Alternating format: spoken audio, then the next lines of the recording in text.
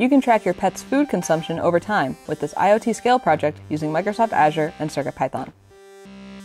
The project uses an Adafruit QT Py ESP32S2, which has built-in Wi-Fi and a STEMMA port for connecting sensors over I2C.